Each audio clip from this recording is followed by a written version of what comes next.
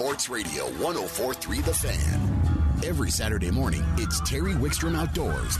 Terry takes you inside the outdoors. You know, hunting, fishing, camping. It's Terry Wickstrom Outdoors. Now, here's Terry.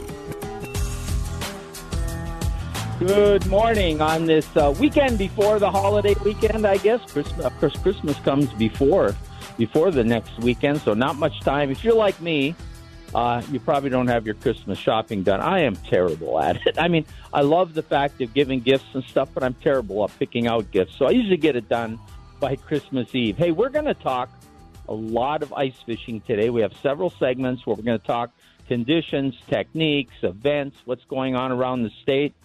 We're also end of the second hour. By the way, we're a special edition on Sunday, and we're on for 2.5 hours. The end of the last segment of that last hour, Chad LaChance is going to talk cooking game and fish that you maybe have just harvested or that maybe you've had in the freezer for a while and now you're going to replace it. So he's a pretty excellent cook. He's going to give us some tips on that. Parks and Wildlife is going to talk about a number of outdoor activities, including wildlife watching. So we're not going to talk just ice fishing, but we do have a lot of ice fishing to cover. It's what's going on. And with that in mind, let's go right to the phones. And joining us on this special Sunday edition of Terry Wickstrom Outdoors is Nate Zielinski. Good morning, Nate. Good morning, Terry. How are you today? I'm doing well. Sunday seems kind of strange doing it on a Sunday, but we got a long show and a lot to cover, and we're going to keep you for a few minutes. Today's start is fantastic. Oh, ice fishing, Nate, I know we're going to get into it a lot, but we saw over the course of summer and spring with COVID, more and more people getting outdoors in every aspect. They were hiking, they were camping, they were fishing. We saw an influx of hunters. I think it's going to be a tremendous ice fishing season with a lot of participation and a lot of people new to the sport, don't you?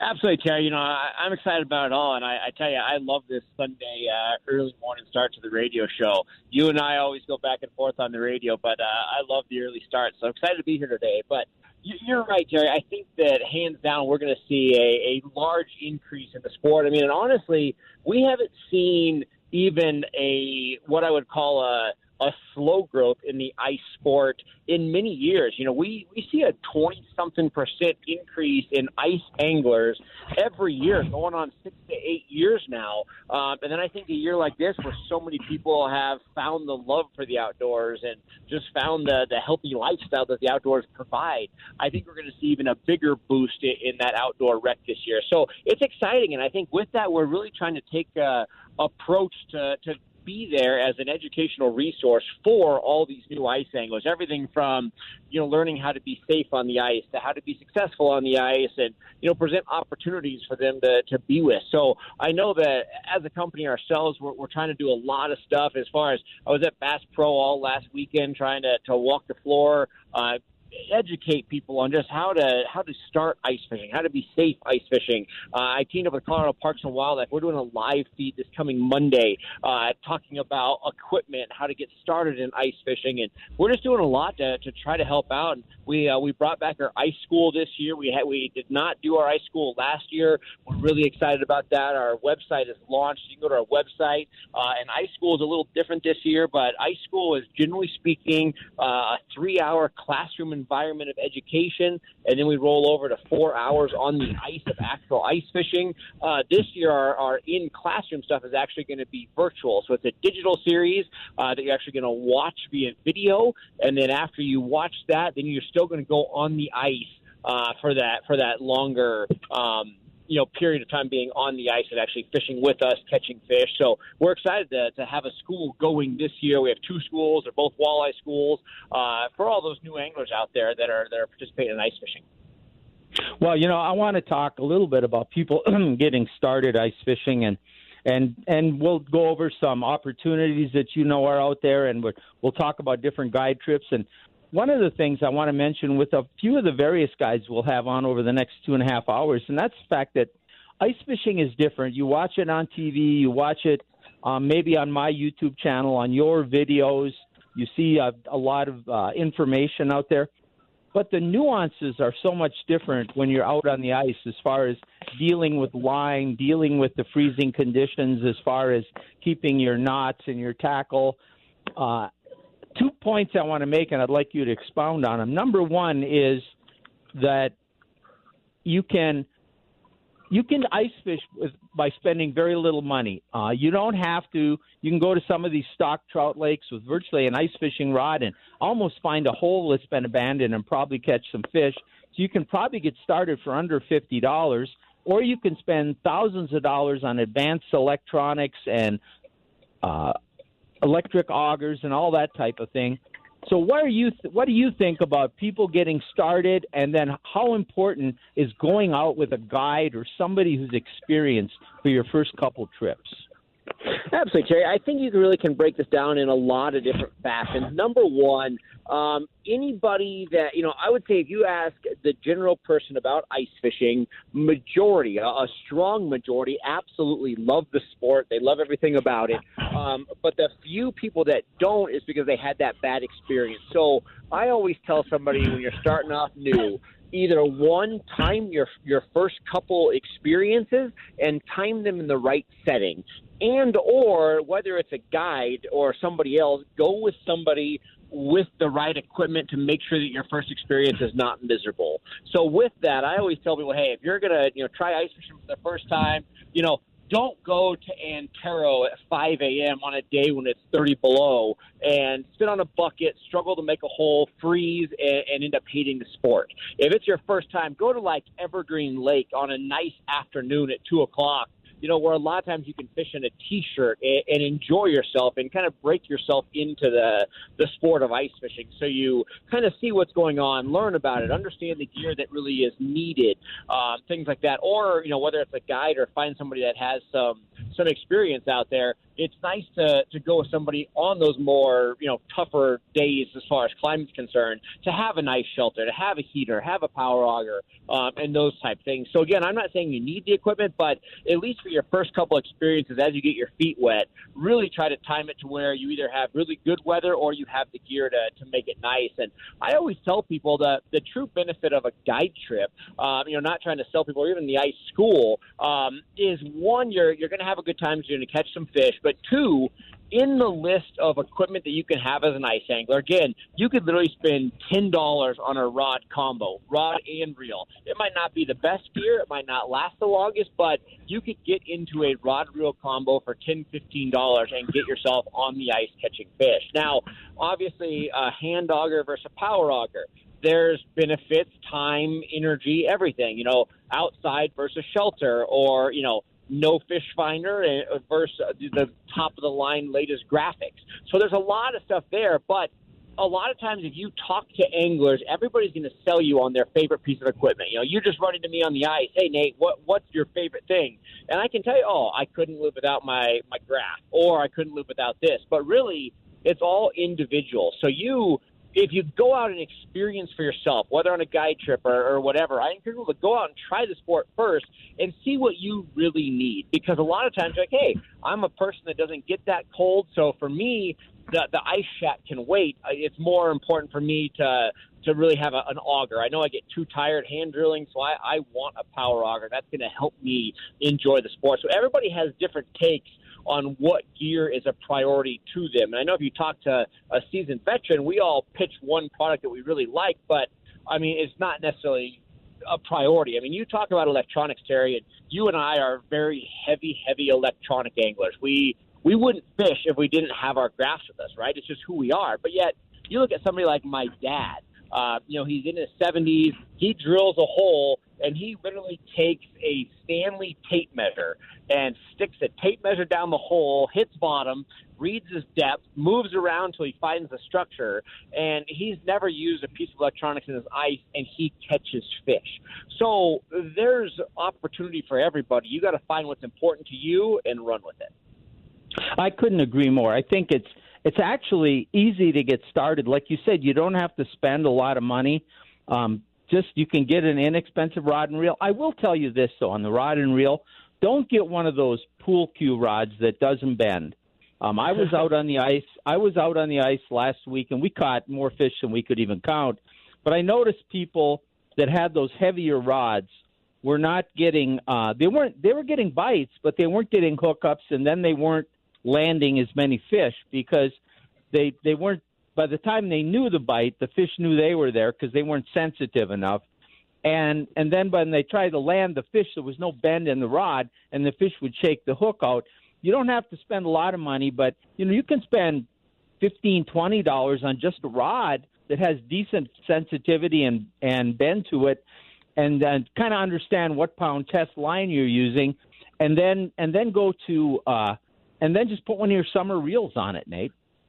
I mean, that's it, and I think on the rod selection, I try to find the healthy balance because, again, I see the opposite effect as well where I see people going too light. So I would find that medium action rod, not too heavy, not too light, and it's going to get you through most categories. And honestly, if you came to me as somebody who's ice fished my whole life, I run tournaments, I guide, I tournament fish, if you said, hey, pick your pieces of equipment, honestly, if you buy yourself a good pair of boots, which I hate to say, I hate to always push clothing, but if your feet are cold, you're miserable. So get a good pair of boots, which we could talk about if people want, and then get yourself a spud bar. The spud bar is going to be, number one, your safety device. We talk about it every year, but that spud bar will make sure that you're standing on ice that's going to hold you. So a spud bar is priority. And with a spud bar, even though you might want to go to your own area, even if you're at 11 Mile where you got a foot of ice, you could find an old hole, which there's plenty. There's a lot of people out there, and you could spud bar out an old hole. So even if you don't want to spud through the entire thickness of the ice, you can definitely spud out an old hole and get yourself fishing. So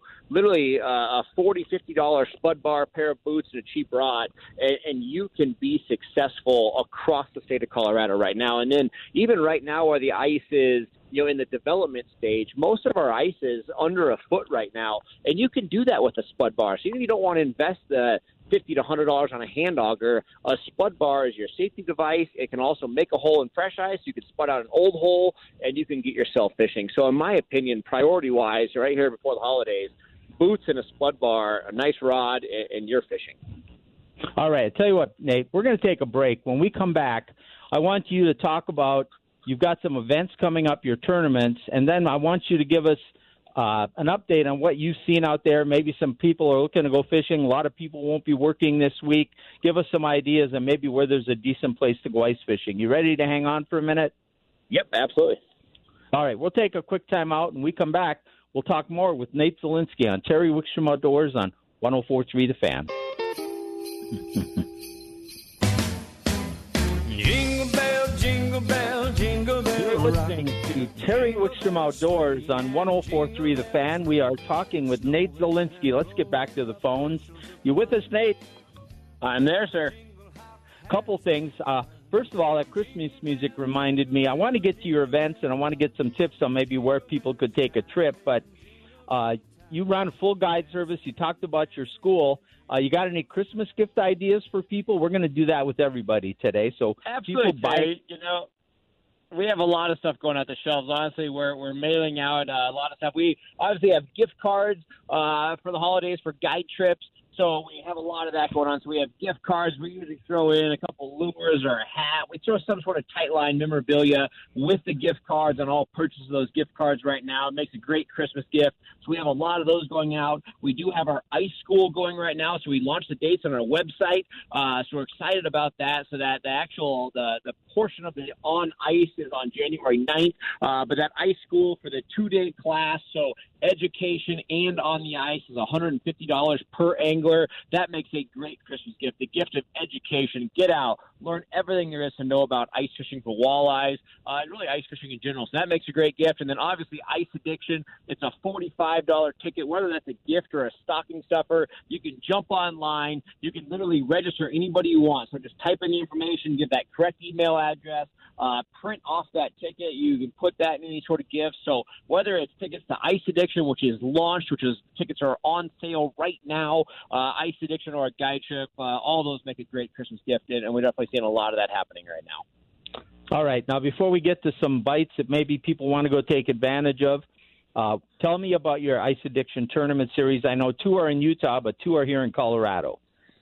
Absolutely, Terry. So we put together a slogan that's called "I Stand with Grand." Obviously, Terry, it's been a crazy year. We literally developed the ice addiction schedule 10 different times and had to make changes. And obviously, safety is our priority. We keep saying that, and it truly is. We want to make sure that we can provide an ice fishing experience, but yet keep the safety of everybody at mind, make sure that everybody's at ease, and we don't jeopardize that safety in any way. So we're excited about that. So we were kind of developing the series, and some of the venues that we wanted to go to, it did not work out for the way that we wanted to plan the safety for that, so we couldn't go there. And we're so fortunate to work with certain people. We were talking to actually another venue, and it came up that we were looking to host this event. Grand Lake made an offer to us saying, hey, we would love to have you for a second event. Obviously, they had a very tough year just between tourism with COVID as well as the fires. So we put together a slogan that's called I Stand with Grand. We are going to stand with Grand Lake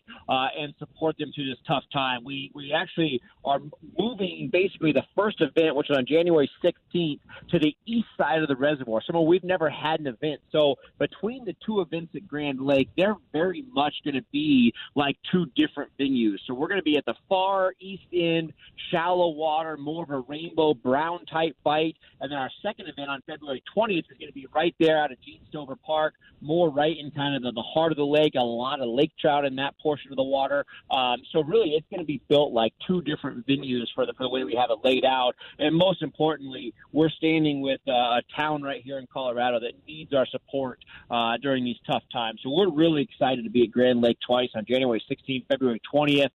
Then we have our two events in Utah. Same thing. Huge shout out to Utah for stepping up and really wanting us there. So we're really excited to have these changes and to bring on ice addiction. Like we said, tickets are $45. And for all the new anglers out there, we are still doing our loaner rod program. So if you are a new ice angler, you want to check it out. Obviously at Ice Addiction, we pre-drill all the holes, and we will bring you rod and tackle to use and borrow for the day if you want to try ice fishing for the first time. So buy a ticket. Give us an email. All our rods are sanitized, clean, tackle's good to go, and we can actually loan you the equipment that you need for a day of fishing if you want to try it out. So basically a $45 ticket can get you gear for those first-time anglers at Ice Addiction.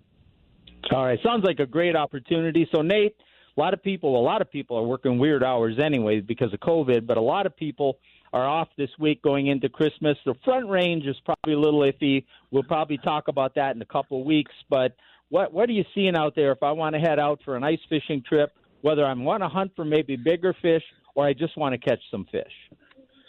Absolutely, Terry. We have ice across the board. So, I know you mentioned the Front Range. I know we're really talking about in the coming weeks. We might as well talk about it. Cherry Creek right now has a really good cap on it. Anglers are out there, but as always on the Front Range, use extreme caution. I can tell you that there are 3 different pockets on the lake that did not freeze at the same time. So you're going to have 3 layers of ice at Cherry Creek. Or I should say 3 thicknesses of ice. So always use caution. Use that spud bar. Don't trust anything. Be cautious there. At Chatfield, you have a lot of weird freezing. Even the North Boat Dock, which is probably usually our most stable area, I checked that ice last night, and we had 2 or 3 springs kind of popping up around. So, again, use caution of that. In front of the handicap pier and that whole South Marina, there is still open water, and then it kind of layers up thicker and thicker as you go back to the southwest.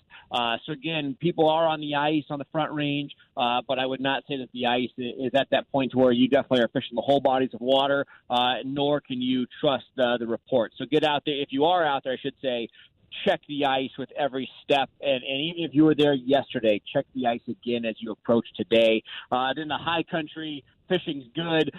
You have a lot of ice. Obviously your bigger bodies of water, your Granby's, places like that, they're going to be some of the later ones to freeze. But your Anteros, your 11 miles, your Terrials are all very good. Williams Fork is capped. It's building ice fast. I would not say it's one of those things that you can tromp around everywhere. So again, the bigger body of water, the more wind exposed, the deeper bodies of water, use more caution, as opposed to, it seems like the shallow bodies of water, less wind, are definitely building ice faster. So keep that in mind as you plan your approaches. All right, my friend. Tell people where they can find you if they want more information or to buy one of your trips or sign up for your tournaments. Absolutely. Our website is launchtightlineoutdoors.com. Check that out. It has information on ice school, on ice addiction, and all of our guide trips. So excited about that. If you want more current conditions on ice fishing in general, go to our Facebook page, tightlineoutdoors.com. Starting next week, as we know everybody's off, so starting literally tomorrow, we'll start posting ice conditions, what we know, what to expect, what the current bites are. So our Facebook page is always going to be the most up-to-date information on exactly what's going on in the state of Colorado. All right, my friend, we will talk to you next week at our regular time. We'll talk to you soon. All right, thank you. Nate Zielinski, always a great resource.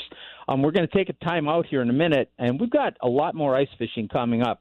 We've got Dan Shannon from Fishing with Bernie. He'll give us up-to-date about Granby and Grand Lake and some of those. He's going to be on the line here in just a second. Ronnie Castiglione and I were out fishing in the Red Feathers area. You probably saw that on my Facebook page. You should follow us on Facebook at Terry Wickstrom Outdoors.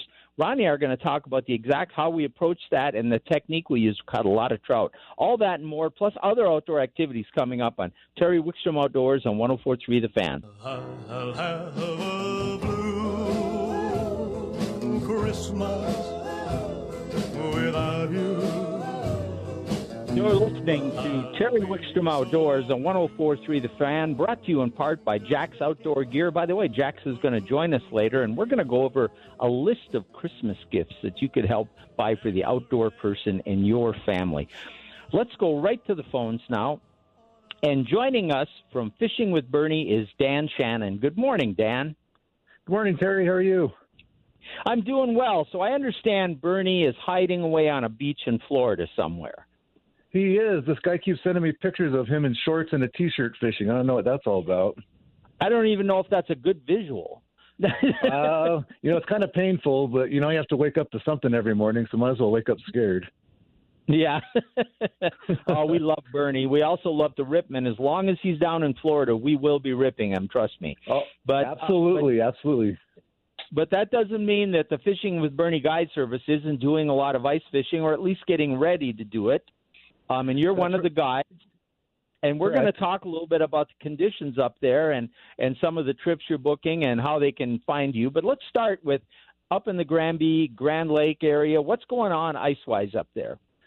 So ice-wise up here, Granby, Grand Lake, we're actually a couple weeks ahead of schedule from normal. Looks like they weren't pumping the lakes as much as usual, and we actually had a good sheet of ice formed on Grand Lake already. So Grand Lake has about 4 inches of ice on it. I've been seeing some huts out. We've been out checking ice. It does vary depending on what side of the lake you're on. So on the west side of the lake, you'd be in about 6 inches of ice, all the way down to about 3 inches of ice on the east side of the lake. So it varies. Check it as you go when you're out in Grand Lake. Shadow Mountain got a nice solid cap on it. Once again, we weren't pumping, so it actually got completely capped. But now they've turned the pumps on, so you're starting to see the normal open water areas open up. But Shadow Mountain does have a good 4 to 6 inches in the dam area, and I've been seeing quite a few people out there fishing there. Now on to Granby, the big one. It's kind of right on schedule.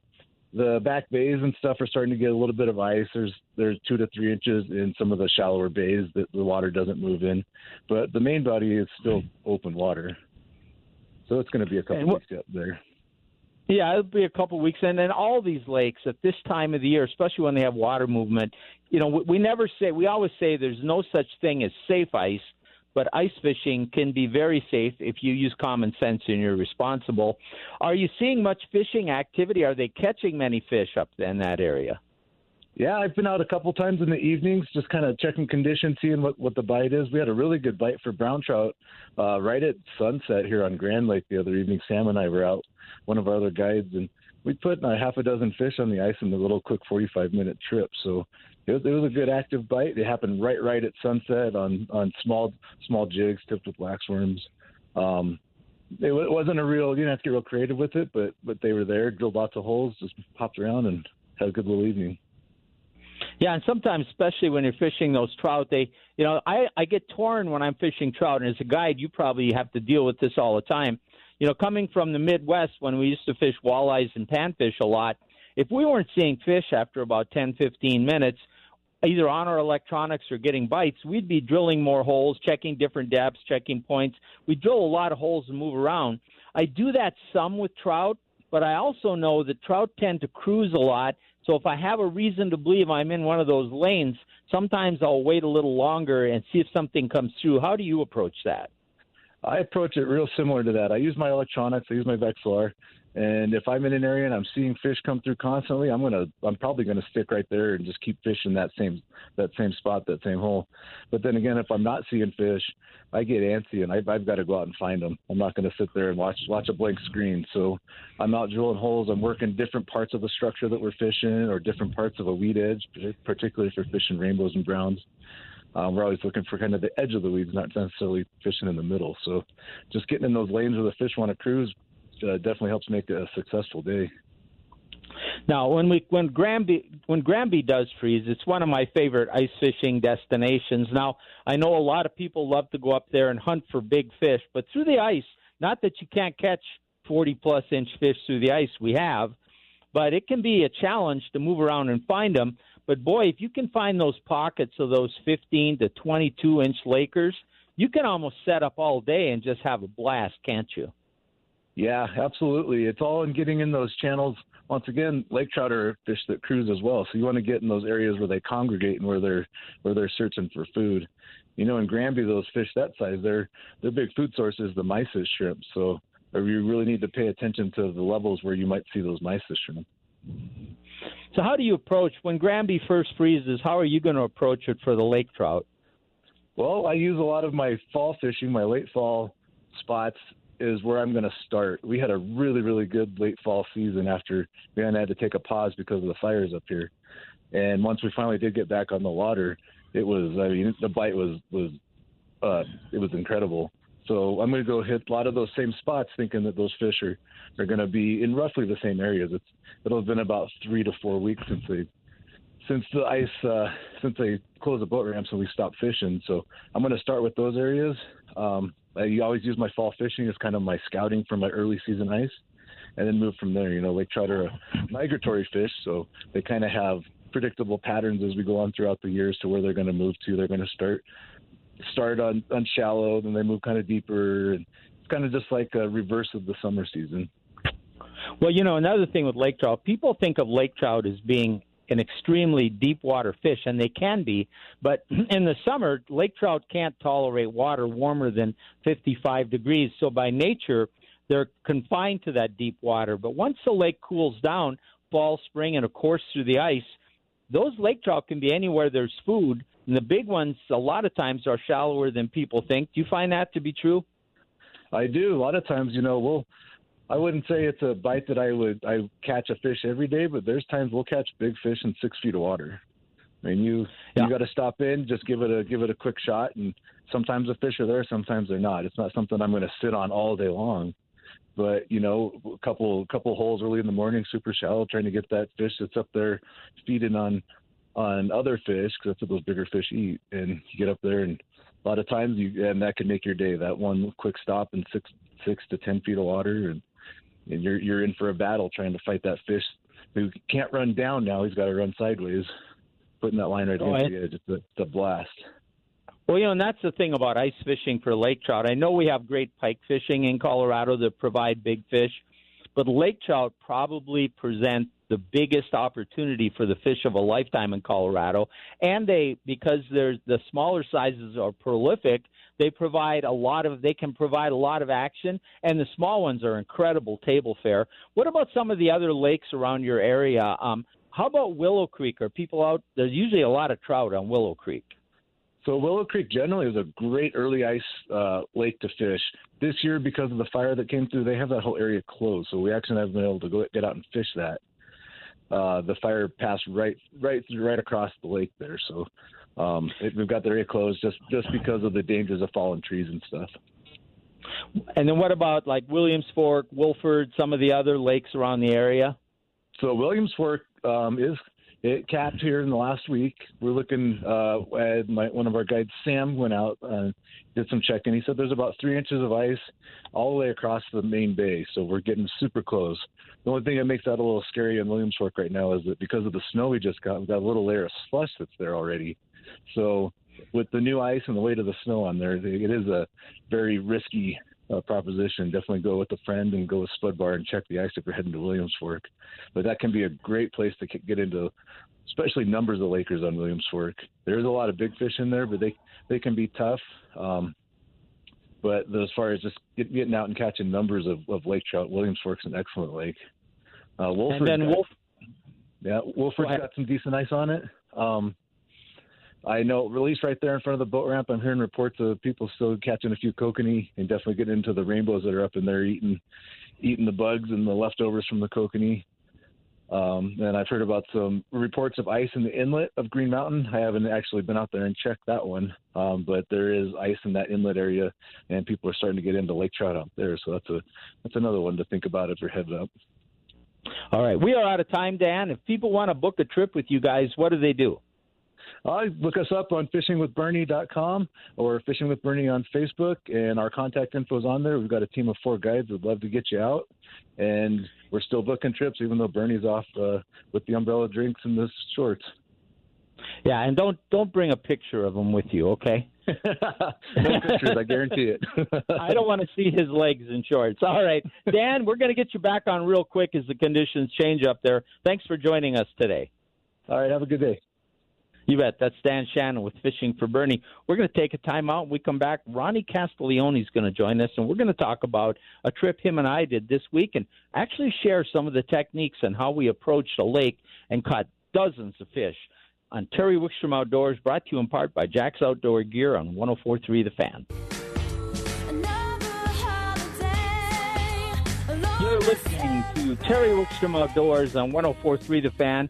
Let's go right to the phones because I want to talk about a trip we did just this week with Ronnie Castiglione from Fishful Thinker. Good morning, Ronnie.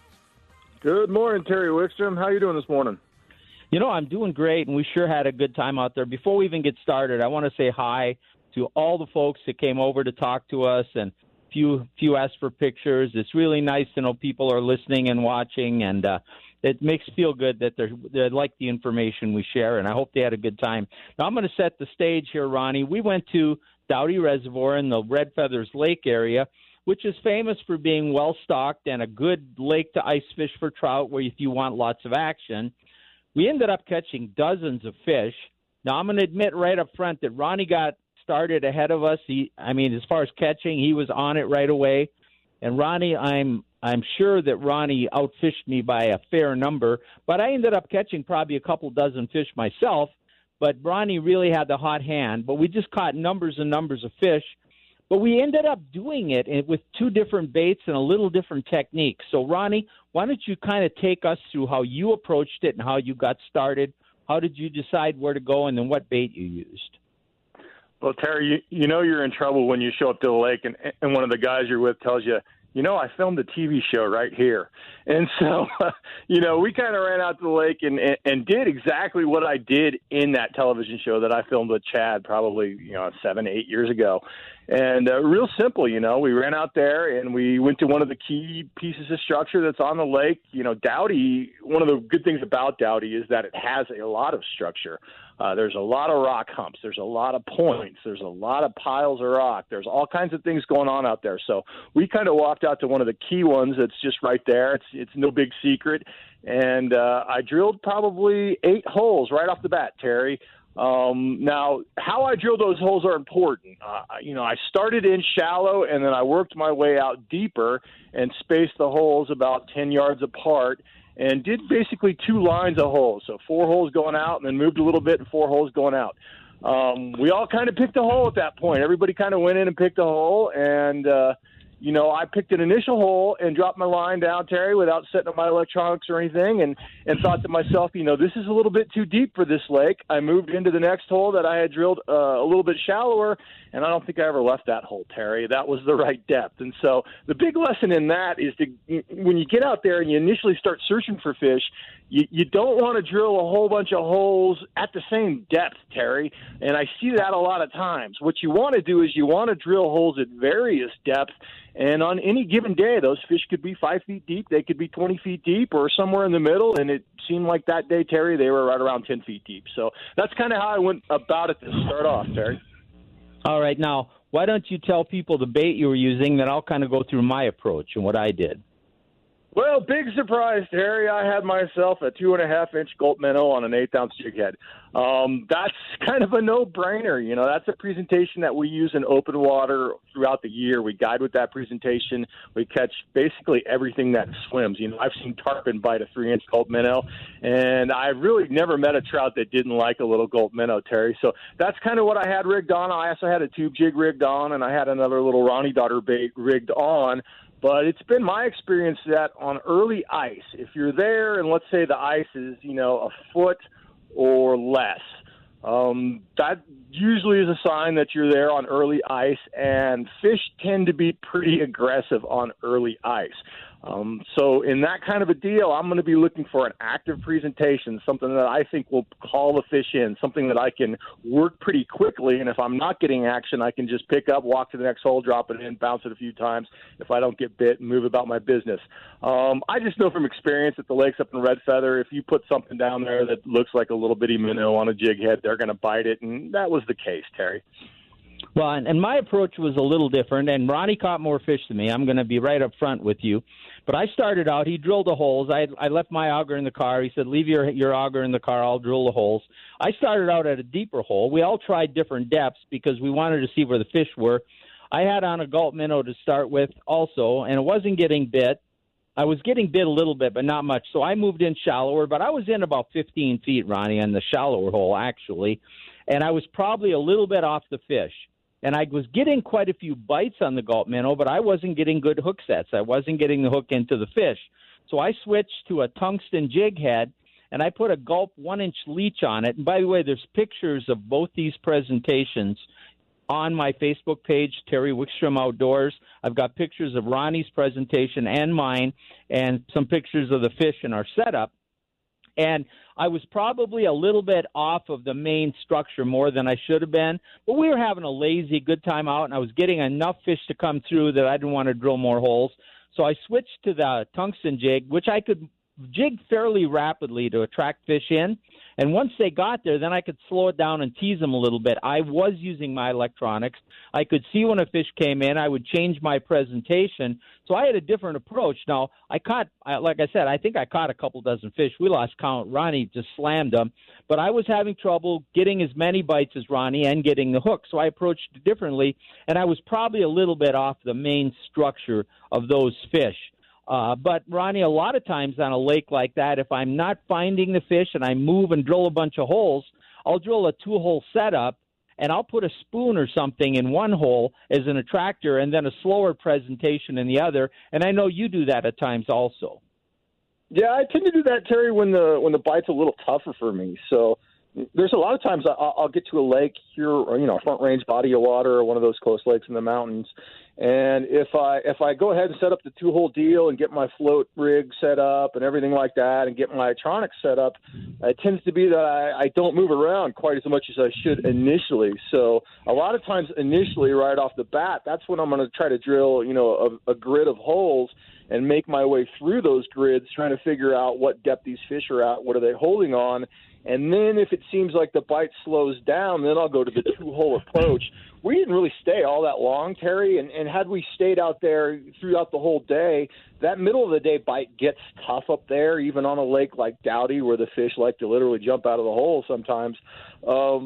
You know, when the bite slows down midday, that would be when I would have probably had to have started to break out my electronics and maybe gone ahead and done the 2-hole type presentation where I had a dead stick presentation in one and an active bait in the other. But if the fish are very, very aggressive and they're cooperative, I think sometimes that can be a hindrance. It just slows you down. You end up messing with one hole. You get tangled around the line with one hole and one rod. Now, I saw you do that, Terry. And, you get tangled around your electronics, things like that. You spend a lot of times looking at your electronics. So if the fish are showing you right off the bat that they're cooperative and they want to bite your presentation, then a lot of times you're going to run through more fish just focusing on the one rod and the one thing and get it done like that, Terry. Well, and I did have 2 holes, and I put my electronics in one, and I did try an active presentation for a while, but I didn't need it. So just the jig with the gulp leech on was enough of an attractor, and then I could change my cadence with it. And once I got dialed in, I caught a lot of fish. But you're absolutely right. We got on the water probably a little after 8:30, but about 11 o'clock, that bite had slowed down. We had caught dozens of fish. We could have moved, worked harder, and caught more fish. I know you went to check out some other areas, but we really were quite successful. Last thing I want to ask you, Ronnie, we only got a minute or 2 left, though. People go out there, when you're putting that gulp minnow, and you're using an active presentation like a gulp minnow, do you go to a little heavier line? Like my ice jig, I had 4-pound test on, but my gulp minnow, I had 6. So my standard presentation is to run a super line as my main line. I like something that's a unifilament line as opposed to a braid. It tends to be that the braid holds a little bit more water and freezes up more than one of the unifilament type of pressed lines. So NanoFill or Fireline is what I'm going to go to as my main line, usually something in that 6-pound range, Terry. And then I'm going to put a fluorocarbon leader on there. And that day, 6-pound test fluorocarbon tends to be what I start out with. That gulp minnow on an 1/8-ounce jig, I don't want to go too light, but I don't want to go too heavy as well. If I'm going to a heavier, lead-based presentation, something like a jigging wrap or a darter bait, maybe I go up to 8-pound test as far as the leader goes. But the main line tends to stay the same, Terry. Yeah, I have a lot of the same with you, the unifilament lines, a lot of my reels, although my presentation with that small jig was actually on 4/10 fluorocarbon because it sinks a little quicker, and then with the heavier little jig, it worked out well. Ronnie, we are out of time. People want more information. How can they find you? You can find me, Ronnie Castiglione, on Facebook or Ronnie Castiglione at Fishful Thinker, and reach out to me if you have any questions. I'll be happy to answer. All right, we got to get back out again. You kicked my butt. I got to get even with you. That's not saying much, Terry. Hey, watch it. All right, have a Merry Christmas, Ronnie. All right, have a good one, buddy. You bet. Ronnie Castiglione. We're going to take a time out, and speaking of Christmas, we come back, we're going to go to Jack's Outdoor Gear and talk to them about a lot of Christmas gift ideas for the outdoor person on your family on Terry Wickstrom Outdoors on 104.3 The Fan.